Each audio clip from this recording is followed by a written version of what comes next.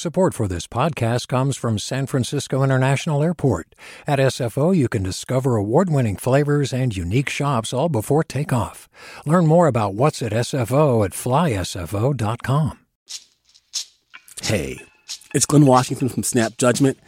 And if you love what you're hearing, and I know you love what you're hearing, please consider becoming a KQED member.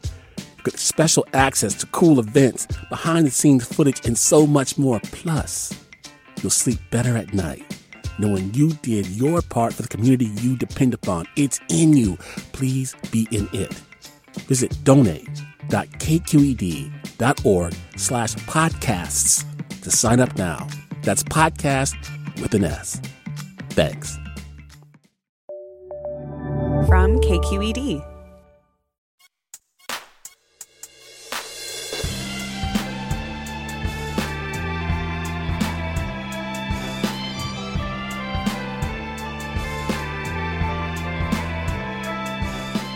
From KQED in San Francisco, this is Forum. I'm Mina Kim. For writer Washu, it's a Snoopy cutout that decorated his parents' wedding. For artist Ari Bird, it's a tree pom-pom that her grandfather painted gold and gave to her as a child. Whatever it may be, the objects we gather or inherit often speak to who our families are, who we are, and what we value. They connect past and present. What's an object like that for you? A family heirloom or something you treasure? Tell us, next on Forum.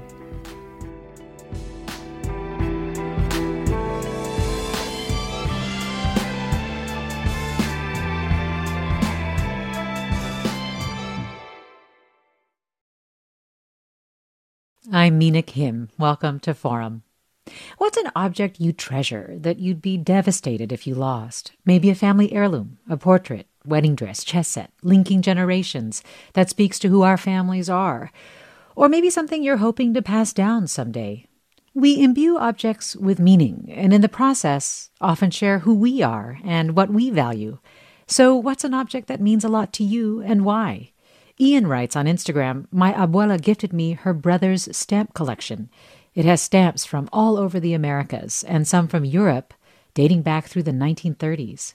You can tell us your treasured objects by emailing forum@kqed.org, posting on Twitter, Facebook, or Instagram @KQED Forum, or by calling 866-733-6786, 866-733-6786. Joining me now is Ari Bird, a visual artist who splits her time between San Diego and Oakland. Thanks so much for joining us, Ari. Hi, Mina. It's my pleasure to be here. So what's the object that comes to mind when we say what would devastate you if you were without it? Yeah, so the first thing I thought of was this little gold painted tree pom-pom. I believe it's from like a sugar gum tree. Oh. And yeah, so it's painted gold. My grandpa gifted it to me when I was really young. And the story behind the object is that when I was about 3 or 4. He was a journalist, he was a writer, and at that point in his life, he was struggling financially. So during the holidays, what he did for each family member was give us this little gift of a painted pom-pom. And this little, natural object has followed me around from city to city to all my different apartments and houses. And I always put it in a very prominent, special spot in my room. And,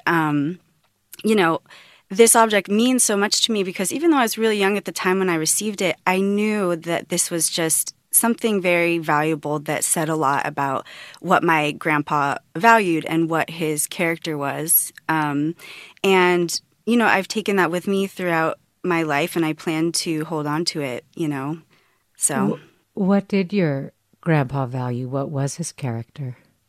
He always valued creative endeavors in front of other things. And then also nature. He was a very curious man. He was always looking around him, asking questions about all the people around him, the natural environment.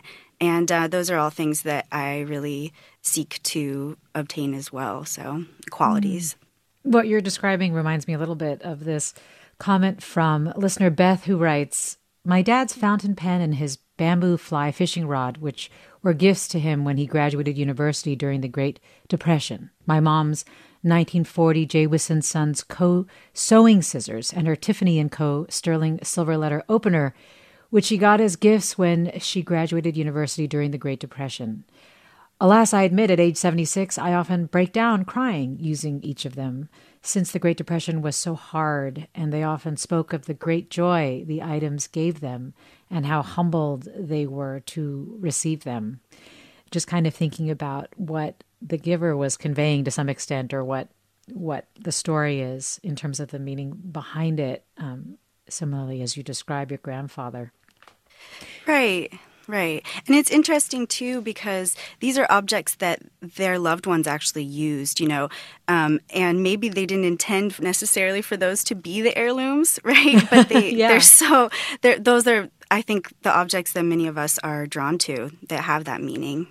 Yeah, the ones that aren't intended to be the heirlooms. I think certainly you're drawn to that, right? Because your art practice deals explicitly with objects of the everyday. You make these giant versions of things like tube socks and bread clips with sculpture and large paintings and things like that. Why? What are you drawn to in terms of everyday objects? Well, first of all, I like these banal everyday objects, like a bread clip, say, that we throw around. We consider it trash, but then, or maybe we have a stash of them that we hold in a forgotten drawer or something like that. But then when you actually stop and look at something like a bread clip, you're like, wow, this design is really interesting and odd, and like these colors are really cool, and it's just a weird object. And then you start researching it and you find out, oh, like the different colors of the bread clip indicate the day that things were baked sometimes. And there's like all these little details, and there's always like information embedded in these objects.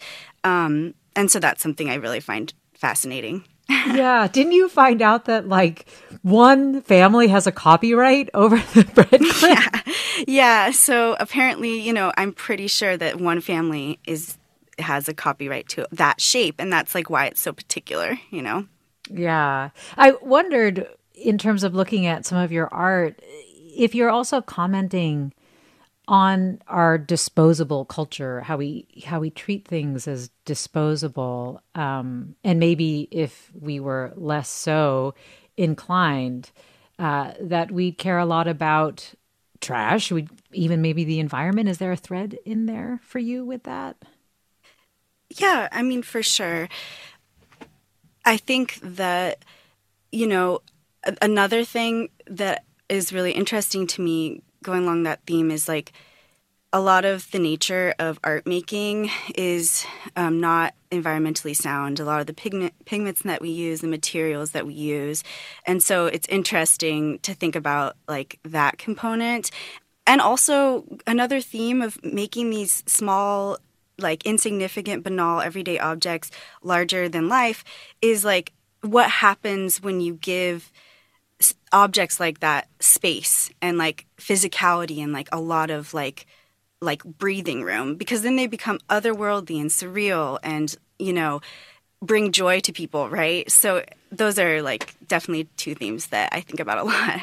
Yeah, I was reading a New Yorker series on family heirlooms, and one contributor wrote how their grandmother had a need to gather things while their mother liked nothing more than to get rid of things. Right. And I was wondering, you've talked about being drawn to objects just as a kid. First, I'm curious what it means, what it feels like to be drawn to objects. But I'd also be curious if you examined why you are drawn to objects and why some of us do imbue objects with meaning, while others of us, really don't. Right. Well, there are first of all, I'm a clean freak and I love to, so even though I have a bunch of little tiny objects like plastic toys and stuff from the 99-cent store, they're all like perfectly organized and clean. So I will say that's kind of a contradiction, but I think that like I'll be drawn to these objects, and it started when I was a child, but I still find it now, where they're kind of like oddly satisfying or tactile in these ways. Like I touch it or I hold like the weight of it or the texture or the color. And for some reason I have this just like need for the object. I'm like, it needs to be in my life, you know, and eventually maybe I will kind of let it go and pass it to a friend or use it in an art piece or something like that, you know. But I really can't describe like what it is, like this need for certain objects. And it's not because they have inherent value, right? I mean, some of them do, but some of them like do not. And I mean, I think for me, I mean, obviously, I think about this a lot too. I'm drawn to certain things, and I have such a connection with objects because, you know, I mean, there's many different reasons. I've always been kind of flighty, and my sense of personal memory is not the best. So a lot of times I will use these objects almost in place of memory, which is really fascinating to me because I see my grandmother, who is kind of losing, you know, some control over her life and her functions and stuff like that, doing a very similar thing with her objects, you know, like using them in place of memory. Yes. Yeah. Well, Marina writes, I wear my grandmother's wedding ring every day. In a moment of lucidity a few years ago, before her Alzheimer's got really bad, she slipped it on my finger and asked me to keep it safe after she was gone. It is the only object she kept since the day she received it. I wear it every day because I will remember her life, even when she doesn't. You, our listeners, are sharing meaningful objects that you inherited, hope to pass down, heirlooms, other things you'd be devastated to lose. And you can do that by emailing forum@kqed.org or posting them on Twitter, Facebook, or Instagram at KQED Forum. You can always call us, 866-733-6786, 866-733-6786, if you'd like to share your stories on air. And it's so true. You're talking about how important it is to have something concrete to help us with memory, especially when memory starts to feel like it's fading. Also, so much a connection to people who have left us or who are leaving us. I'm curious, is your grandfather still alive? No, he's not. He passed away a few years ago. And yeah, that's another reason why that object is so special and kind of feels like it guides me and you know, is a way to honor him. Susan, our producer, shares, for me, it's a beat-up wooden spoon that my mom used to mix dough. She called it her bread spoon. I actually swiped it from my parents' home shortly after she died to make sure it didn't get lost. She used to make bread every week, and I think of her covered in flour as she kneaded, and her bright smile. Teresa writes, I inherited my grandmother's 1940s Royal Deluxe typewriter a few years ago. She used it in college before she got her MRS degree her senior year, studying at WSU. It's an incredible anachronism to have on your desk in 2022, but most importantly, it makes me feel closer to Grandma Dorothy. Hearing Teresa talk about an incredible anachronism and having it displayed like that, and the fact that you display your grandfather's little gold pom-pom, it's almost like a disruption too, right? From the everyday where we can often just get caught up in the daily routine. Does it function like that for you when you see it? Is that why you display it, Ari? Yeah, for sure. There's definitely this calming sort of presence that just this little object has. And of course, it's decorated on my shelf with hundreds of other little objects, most of which people have given me, you know, these little precious gifts or things that remind me of those like that I care about or experiences that I've had that really, you know, I want to keep around. So Ari Bird is a visual artist based in Oakland and San Diego. You are listeners again. If you want to share your thoughts, post them on Twitter, Facebook, or Instagram at KQED Forum. Email them to forum@kqed.org. What gives an object value to you? What is that value? And what does it say either about your family or who you are? Forum is next after this news. Forum is next after this break.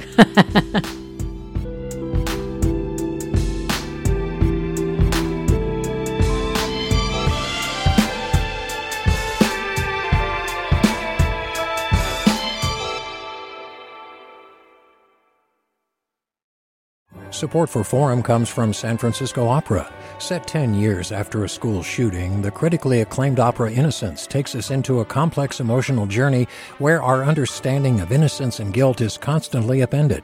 Kaya Sariaho's ethereal score collapses the past into the present as a community of survivors grapple with how to move forward. Don't miss the highly anticipated American premiere of Innocence, June 1st through 21st. Learn more at sfopera.com. We've all got those parts of our house where the internet just won't go. Well, if you had wall-to-wall Wi-Fi from Xfinity, you could worry less about dead spots. Because with wall-to-wall Wi-Fi from Xfinity, you get fast speeds, reliable connection in every room, and power for all of your devices, even when everyone's online. That's wall-to-wall Wi-Fi only with Xfinity. Restrictions apply, not available in all areas. Actual speeds vary. Welcome back to Forum. I'm Mina Kim. Here's what we're talking about tomorrow. Former presidential candidate Andrew Yang and dozens of other Democratic and Republican politicians announced yesterday they're forming a third centrist party called Forward.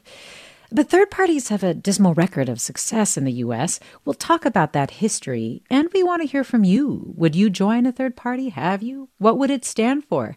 You can email forum@kqed.org or leave a voicemail at 415-553-3300. This hour, we're talking about heirlooms, other meaningful objects, and why these objects have value with Ari Bird, a visual artist based in Oakland and San Diego, and you, our listeners, who are sharing some really moving sentiments. Reese writes on Instagram, I have a ring my grandma had made after her liberation from Bergen-Belsen, from silver she found in the burned-out remains of my grandpa's synagogue in Germany. It's truly one of a kind in so many ways, and I feel deeply connected to her when I hear it, when I wear it.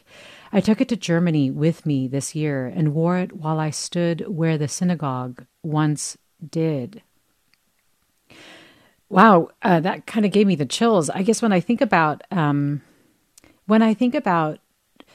not being able to be there, perhaps when somebody died, or able to honor them in death, and then trying to pull something solid from their remains to make them real. But I guess the other element of this, Ari, that I'm struck by is also, it's almost like when people, like in Reese's past, family experience, have been treated as expendable, it's almost like having something solid made from that is an act of defiance or something. Yeah, definitely. I mean, that's just such a powerful, moving story, really.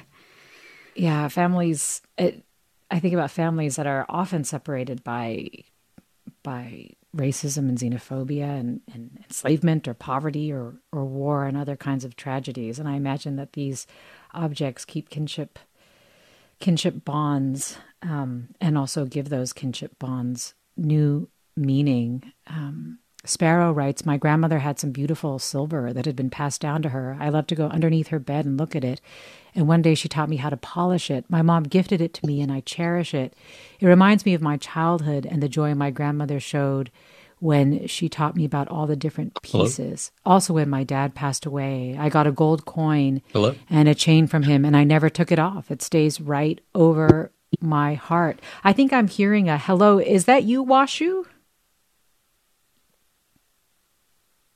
Washu is a New Yorker staff writer who wrote a piece called Snoopy and Woodstock at My Parents' Wedding about cutout wedding decorations. Washu, are you with us?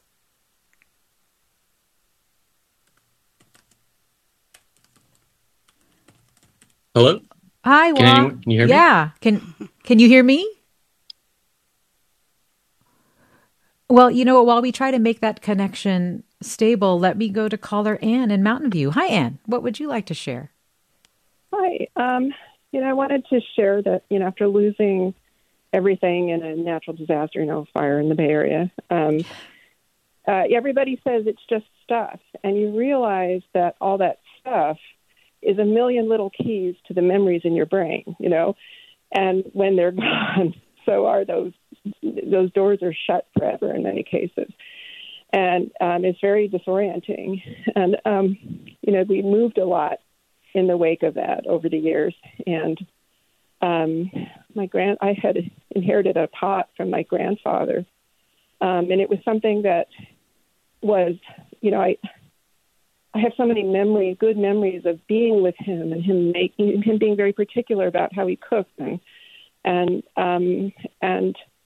using that pot every day brought him back to me. And, it's silly that went astray during one of the moves. And it's almost more hurtful than their wedding rings going amiss during one of the moves. Well, it's absolutely not silly, which is what this show is all about. So, Anne, thank you for sharing that and for reminding us and painting that vivid picture of just how objects connect to memories as doorways, pathways for that. That's a really lovely sentiment. Let me go next to Charlie in San Francisco. Hi, Charlie. Hi. I've got a very odd item, but it's very personal, and it's the handkerchiefs that belong to my dad. They're just normal white cotton handkerchiefs. Actually, they're permanent press, and that's why I like them so much. I pulled them out of his drawer when I was a little boy. I was probably 13, and I've been using them throughout my life. They still held up. They're permanent press, so they don't wrinkle easily, and they're very presentable. So they still are, and I'm 71, and I still have them, and I still use them every day. It sounds crazy, but it's true. Now, he blew his nose like I do frequently, so in a sense, there's nothing more personal than blowing my nose in his handkerchiefs and realizing, they belong to him. Oh, well, thank you for sharing that, Charlie. Nathan writes, a family heirloom I would be devastated to lose is a gold cross necklace given to me by my parents for my first Holy Communion in second grade. While I'm not religious, it holds tremendous sentimental value, so much so that I've worn it daily since second grade. I am now 31 years old. Ari, it's making me think about how a meaningful object or a family heirloom isn't necessarily the object itself, though maybe in Charlie's case with the handkerchief, it is the object itself, but it's also very much, I feel like, attached to an action that Nathan is in many ways writing about being given the necklace, and Charlie talking about blowing their nose. I wonder if it's also for you that pom-pom, that the act of it being given to you and the way it was given to you, that is in a way the heirloom. Yeah, for sure. It was the whole, feeling and emotion and sentiment behind it of what my grandpa valued. But also I've been thinking about hearing all these stories, like the rituals that are embedded in these objects, whether it's blowing your nose or taking this object to a special, place. That's really fascinating to me too. Just all the emotion that's coming up today. I was not, it's really beautiful. You need emotion for you as well that you weren't anticipating. Yeah, definitely. Well, I think we have figured out our connection with Washu right now. Washu is a New Yorker staff writer and again, wrote a piece called Snoopy and Woodstock at My Parents' Wedding. Washu, can you hear me now? I'm here. Can you hear me? Yeah, so glad you're here. And you described these Snoopy and Woodstock items as cutout wedding decorations. Can you first just describe these cutouts for us so we can visualize it? Of course. They're just on kind of poster board, like the kind that a kid would use for a school presentation. They're on blue poster board, orange poster board, and they're just these kind of hand-drawn renditions of Snoopy and Woodstock that a friend made for my parents for their wedding. And they look, they look like 95% like Snoopy and Woodstock do. But it's sort of in that 5% that I like to live and just think about kind of the version of America that they had entered into in the 1970s. And sort of, they're not items that they themselves cherish as much as I do, but they're items that have survived like all of these cross-country moves in the past 50 years of their lives. So they clearly hold some importance to them too. Wow, I'm so struck by you saying that they are in that 5% that you like to think about. So first, well, what was their presence, these cutouts presents at the wedding? Did your parents have like a Charlie Brown themed wedding? Yeah, it's very funny because my parents, I think part of the reason I'm so fascinated with this period in their lives is, as a kid, especially as a kid of immigrants, your parents' horizons sort of are your horizons. And so I was just so fascinated with the dimensions of their lives when they were in their 30s. And only one of their member of their combined families could make it to their wedding. So they were just surrounded by their friends. And I keep asking them, like, why was there Snoopy in Woodstock? Like, were you guys really into it? And they said, it was just a popular character of the time. And as though that's like a sufficient explanation. But they just said that these were popular figures of the time. And so, I imagine that, it would just be like if you had like a SpongeBob themed wedding or something now. It just seems like there's obviously more there. And I think as I was writing the piece, I finally had the chance to kind of interrogate what my parents thought about Charlie Brown and Snoopy and sort of the melancholy there, these notions of luck and of companionship. It started to get a little clearer for me, at least. And what did they tell you? It was funny. They kept saying, they speak English quite well, and they kept calling Charlie Brown a loser, which I found like kind of harsh. But my dad said, he's a loser. He just can't get anything to go right. He's a loser. And eventually, we kept talking. And then right as they were about to hang up, he says, actually, loser is the wrong word. He was an underdog. And I thought, yeah, that's exactly who Charlie Brown was. And that was sort of a quality that they had, a quality they really cherished in these cartoon strips, was just sort of this idea that this underdog was still persevering. And so, I found that to be very poetic. They didn't necessarily, but they were sort of, they were just concerned that I had taken them from the house without their permission. Well, do you think that they were connecting with the underdog because they viewed themselves as sort of underdogs in America? Yeah, absolutely. I think that, oftentimes new immigrants, people who are settling into new horizons, they don't necessarily have the time to think about themselves in terms that, their children might. And so they were just trying to survive and picking up what bits of wisdom they could. And, here I am 40 years later, trying to weave that into a story. And it's something that, I feel like connects us. Yeah.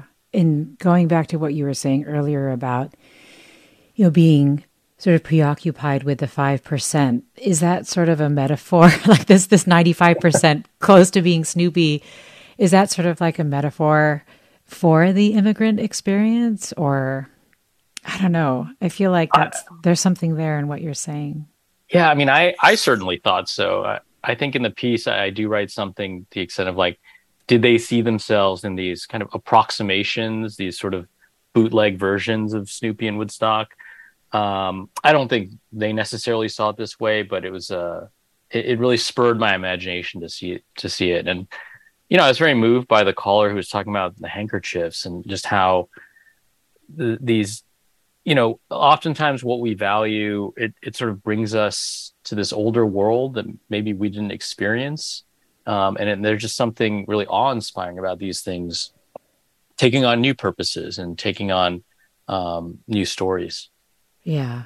We're talking about meaningful objects we inherited, passed down, found, gathered, and why they have value to us, why we imbue value upon them. We're talking with Washu, a New Yorker staff writer, also professor of literature at Bard College. Wa's piece is Snoopy and Woodstock at My Parents' Wedding. Ari Bird is with us, a visual artist based in Oakland and San Diego. And let me go to caller Cindy in Ventura. Hi, Cindy. Hi, how are you? I'm well. Go right ahead. Yeah. Good. Yeah, I love this topic, and because I'm an archivist by nature, I love objects and I treasure them. But I'd heard about this process. I was always trying to get stories from my kids, from my mom. And I heard about this process where you take an object and you give it to the person and have them tell you about it. And so it's called a living archive. And an object archive, I guess. And so I sat down with my mom with my recorder, and I would take objects, and it prompted her to tell wonderful stories. And for example, I gave her a Navajo basket, and I asked her to, what was the time? Why did you get this? Where did it come from? And she told me that story, but then she said, but wait a minute. And this happened a lot. She said, come upstairs. And we went to her jewelry box, and she pulled out these two objects. One was a bracelet that was kind of, not really great looking. And another was a necklace with some turquoise and yishi. And it wasn't like her normal Navajo jewelry. And she said, these were the first. And I said, what? And she said, I was buying some jewelry from this master jeweler, Navajo, and his son was sitting next to him making his first pieces. And his son, she said, was really young, like around 7. And so these awkward pieces were representative of a child who she really was fascinated by, that he was so young and starting his career already, so to speak, and his craft and his talent. And so these were in her jewelry box when she passed, and I knew nobody else would want them, but I knew what they were. And so I still have them, and they're displayed on my jewelry box, and they're just really precious to me.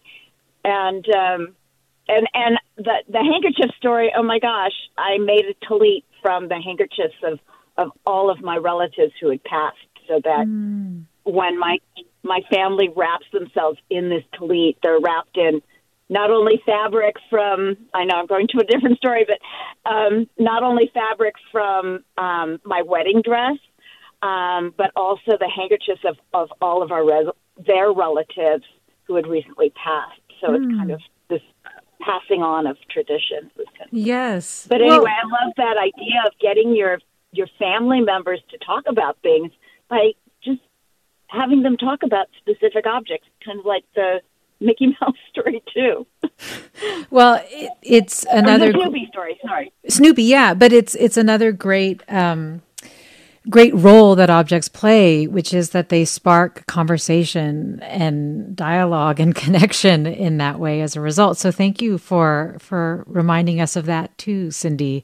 And your comment is reminding me right now of Maricela's comment. Maricela writes, my grandmother, Ruth Murillo, was an avid crocheter and used to make everyone a very intricate mantle as a wedding gift. She stopped when her eyesight worsened and her hands got tired, but she made an exception for my wedding in 2014. She has since passed, but I hope to pass my mantle to my children to show her amazing craftsmanship. I'm a designer at Levi's that works on women's 501s. I recently had my initials embroidered onto my personal favorite pair of 501s as a way to celebrate my success at this company and in this industry. These jeans will be passed on to my kids once they don't fit anymore. And with proper care, they'll be worn by generations to come. We're talking about objects we hope to pass down, objects we inherit, objects that mean so much to us and why we give them value with New Yorker staff writer Hua Hsu and with Ari Bird, a visual artist in Oakland and San Diego. What is that for you? What's an heirloom, an object you'd be devastated if you lost? What gives it its value? Email your comments and questions to forum@kqed.org. Find us on Twitter or Facebook or Instagram at KQED Forum. Give us a call, 866-733-6786, 866-733-6786. More after the break. I'm Mina Kim.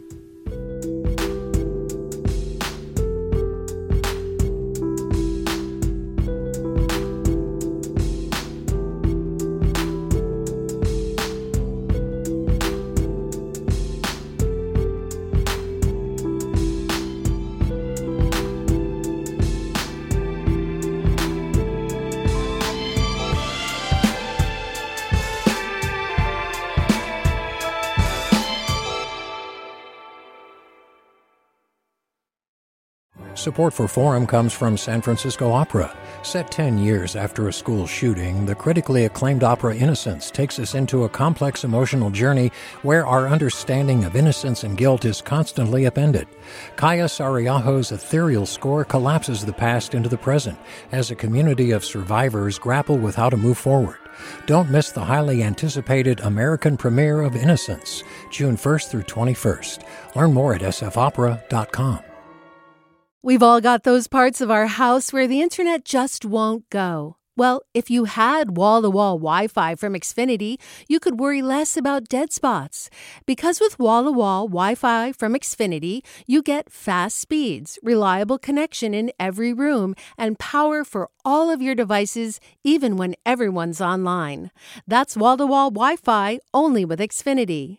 Restrictions apply, not available in all areas. Actual speeds vary. Welcome back to Forum. I'm Mina Kim. The objects that mean so much to us. Jen writes, my mother and father, who were divorced, died in 2020 and 2021. When cleaning out my father's house, we found several ties sewn by my mom. Their friends told us she used to make and sell ties and even had special tags made for her designs. Although not quite today's style, I have these hanging in my room. There were so many everyday objects, it was hard to decide what to keep, but these were new to me.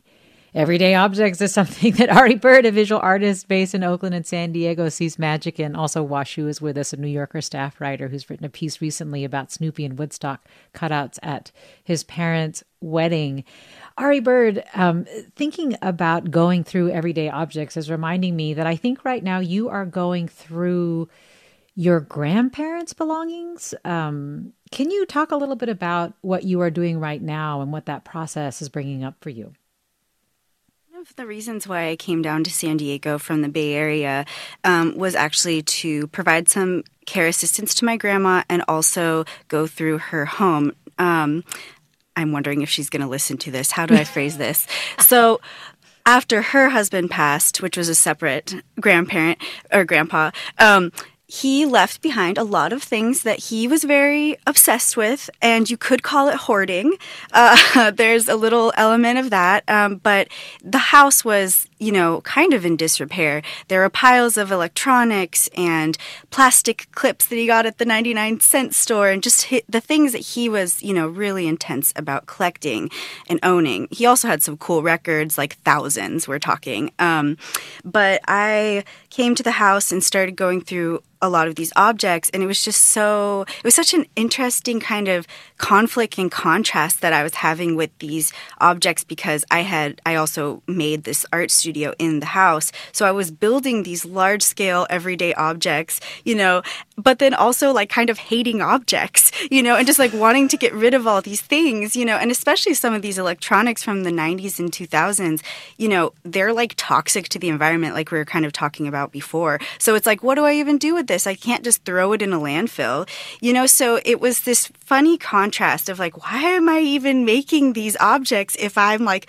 do I love objects? Like, so yeah, that's an experience that I've been working through.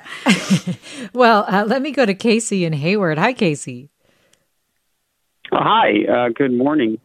Yeah, no, I'm sorry, I kind of missed, I heard a little bit of the last conversation, but, I was calling because my parents passed over the last couple of years, and they had so many things, and I think in the modern society that we're like consumers, right? We buy stuff and we obtain things. They got everything, saved everything from previous family generations and their own things, and it's really hard to know what like how to honor those things, and whether they saved them because they were special or whatever. Right. I don't even know the history of a lot of them. Right. And what just was to valuable know. to them?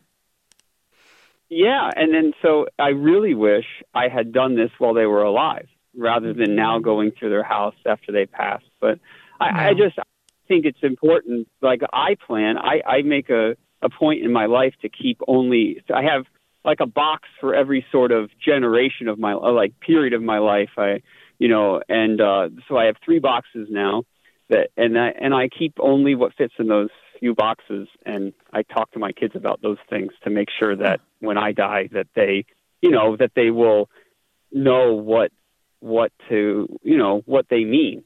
right? And if they don't mean anything, I get rid of them, you know? Wow, that's a good way of doing it. Ari, it's making me think about, has your grandmother tried to give you items, hoping that you will take things, knowing what you do as an artist?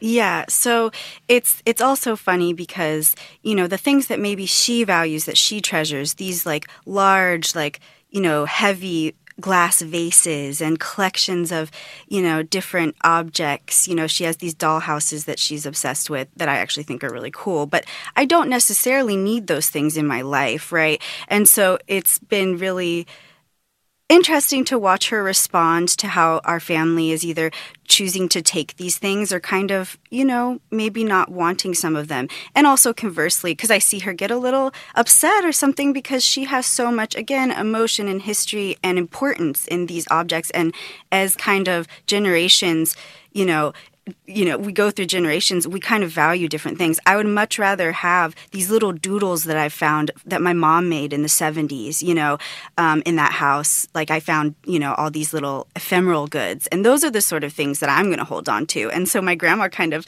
doesn't really understand why I don't want those vases, you know. Yeah. How do you navigate that awkwardness?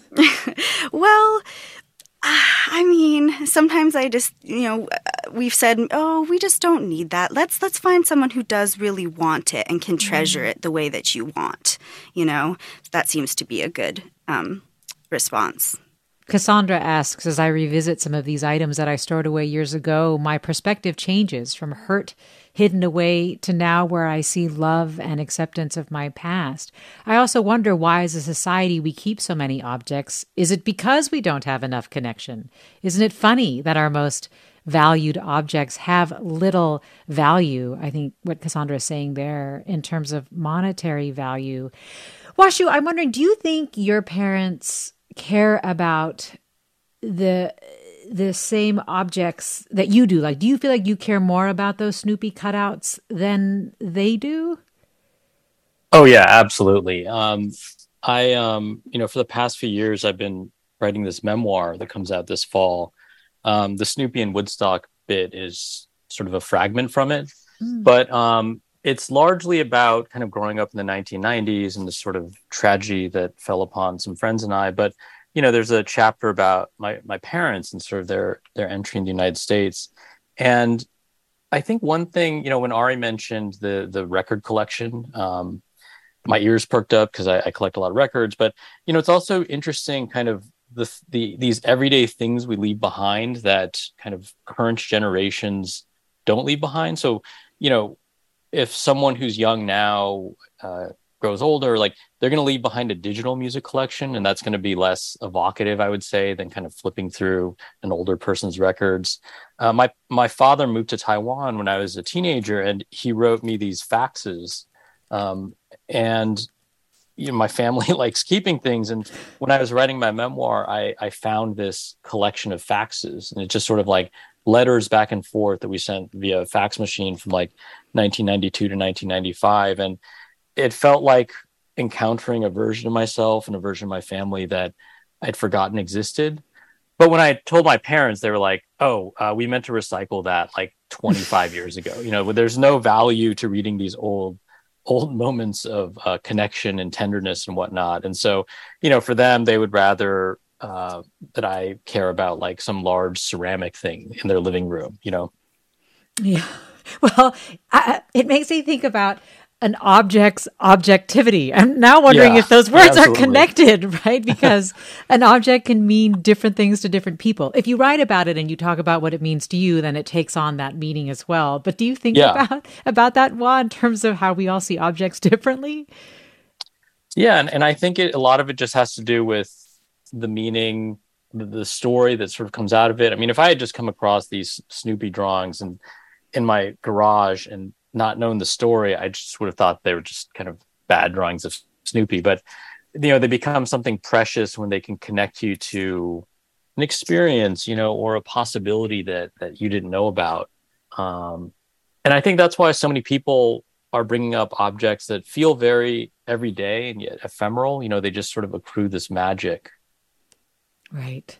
Well, along those lines, George writes, I have a napkin ring with my mother's name on it from when she was at a Catholic boarding and finishing school in the 1950s. I think about who she was, a rebel child being schooled by nuns, and about who will cherish it when I'm gone. It's not just some tarnished piece of silver. It's a reminder of a way of life gone forever. Another listener writes, one of my favorites is my grandfather's palette knife covered with oil paint, held by his hand. It brings back the smell of turpentine and the feel of crinkling linoleum from his art studio. Small and precious. Let me go to Deke in Petaluma. Hi, Deke. You. Hi. Go right ahead. Yeah. So thanks for the awesome show. But yeah, I was calling in to talk about my dad and things that he left behind. So anyway, I lost my father to multiple myeloma in 2018, and growing up as kids, we always went skiing with my dad. He was the drill sergeant, get us up at the crack of dawn and march us to the ski hill, and that wasn't always so pleasant as kids, right? But as we grew into adulthood, it really became the thing we did with Dad, right? We really achieved friendship and camaraderie and a lot of love around skiing. So when he passed in 2018, I decided, as we were going through his stuff and, trying to figure out what we keep, what we save, I saw the skis, and I was like, I'm keeping those, right? Because one of his little mantras was a checklist in the morning, right? Skis, boots, poles. And that's exactly what he left behind, skis, boots, poles. So to this day, when I go home and it's wintertime, I'll use his skis, his boots, his poles. And in a sense, I'm still skiing with Dad, right? And it's interesting now, vis-a-vis my kids, because I can use those objects as a way to talk about their grandfather, that, how much skiing meant to him and to us as a family, and then pass that tradition on to my kids. So, yeah, just wanted to relay that comment.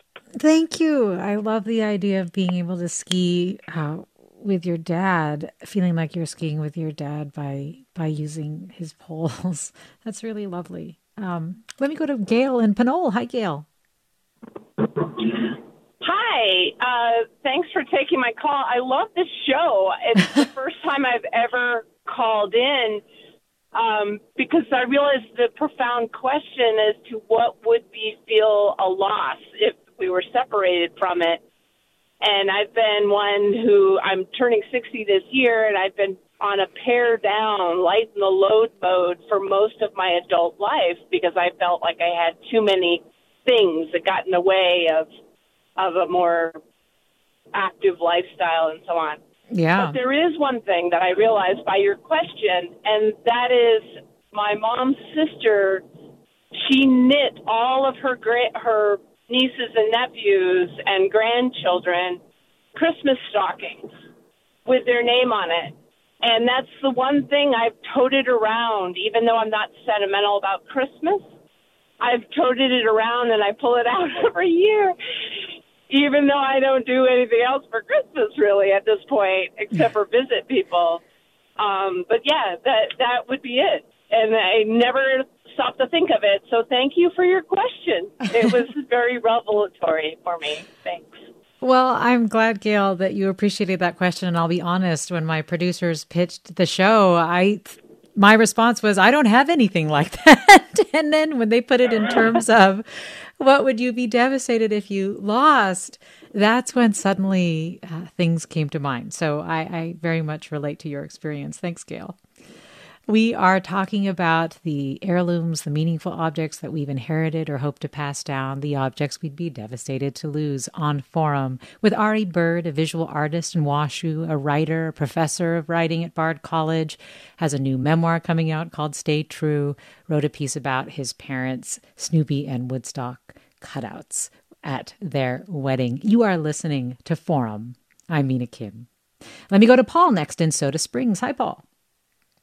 Hi. I'm calling about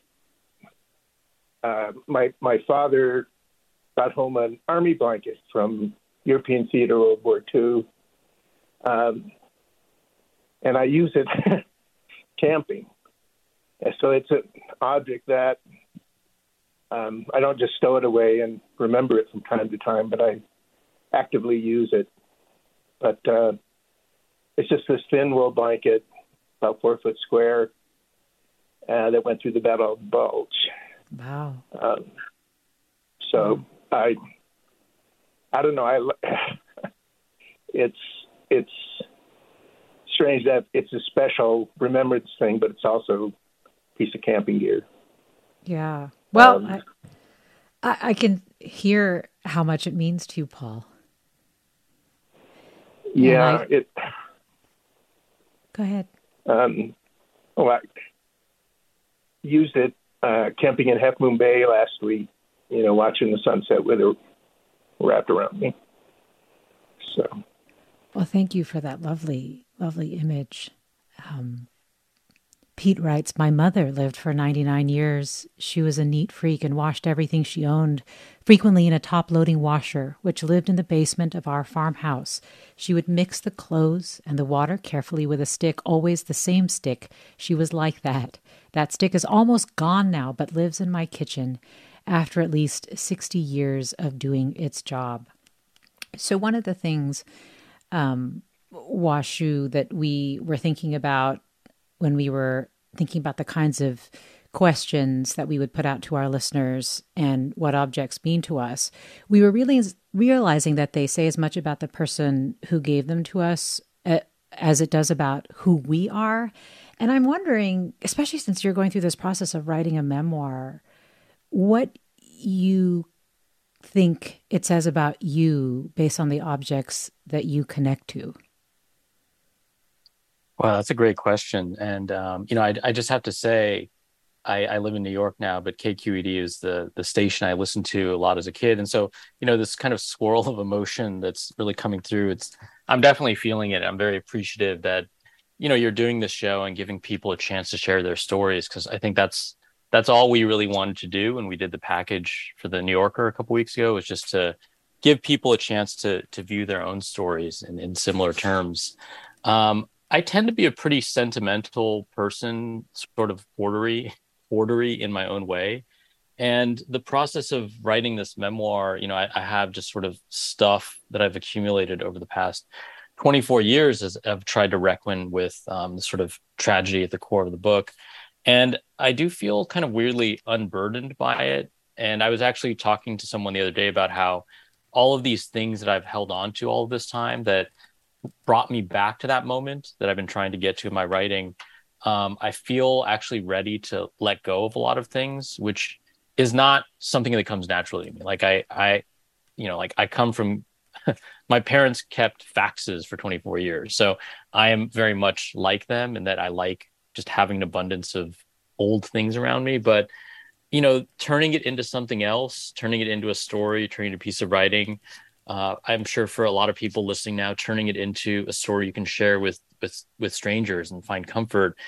I feel like it changes and maybe it evolves your relationship to the past and these things. It sort of reminds us of not just who these people were, but maybe who we want to be and the sort of work that continues there. Yeah. Jen writes, my brother recently died unexpectedly. And each of my sisters and I have things that we got from his home. They aren't anything fancy, just everyday items, but they will be a way of remembering him every time we see them or use them. Ari, not to put you on the spot, but is there something that you've already decided that you'd like to pass on? If you could. Yeah, that's an interesting question. It's odd because I make art that goes out to other people that I'm passing on. So I'm sure I'll have pieces like that to pass on to. Yes, that's so true. And it's actually great if you don't necessarily have a generation to pass on to yet, thinking of alternative ways that we pass who we are, what we value on into the outside world. Well, Ari Bird, thank you so much for talking with us. Yeah, thank you. This was so nice. Washu, thank you as well. Thank you so much. And our listeners, incredible stories, incredible writing in your comments. We appreciate it so much. Thank you, Caroline Smith, for producing the segment. I'm Mina Kim. Funds for the production of Forum are provided by the members of KQED Public Radio, the Germanicos Foundation, the Generosity Foundation, and the Heising Simons Foundation.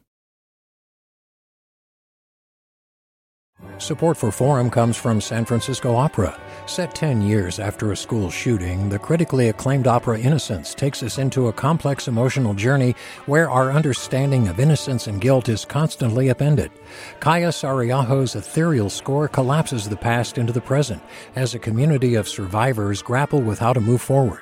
Don't miss the highly anticipated American premiere of Innocence, June 1st through 21st. Learn more at sfopera.com. We've all got those parts of our house where the internet just won't go. Well, if you had wall-to-wall Wi-Fi from Xfinity, you could worry less about dead spots. Because with wall-to-wall Wi-Fi from Xfinity, you get fast speeds, reliable connection in every room, and power for all of your devices, even when everyone's online.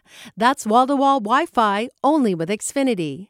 Restrictions apply, not available in all areas. Actual speeds vary. All over the country, we need to improve reading in Wisconsin. Schools are changing the way they teach reading. I'm calling for a renewed focus on literacy. We have gotten this wrong in New York and all across the nation. And it's happening because of a podcast. I think your podcast has changed my life. And I'm going to share this podcast with everyone I meet. Sold a Story investigates how teaching kids to read went wrong. New episodes of Sold a Story are available now.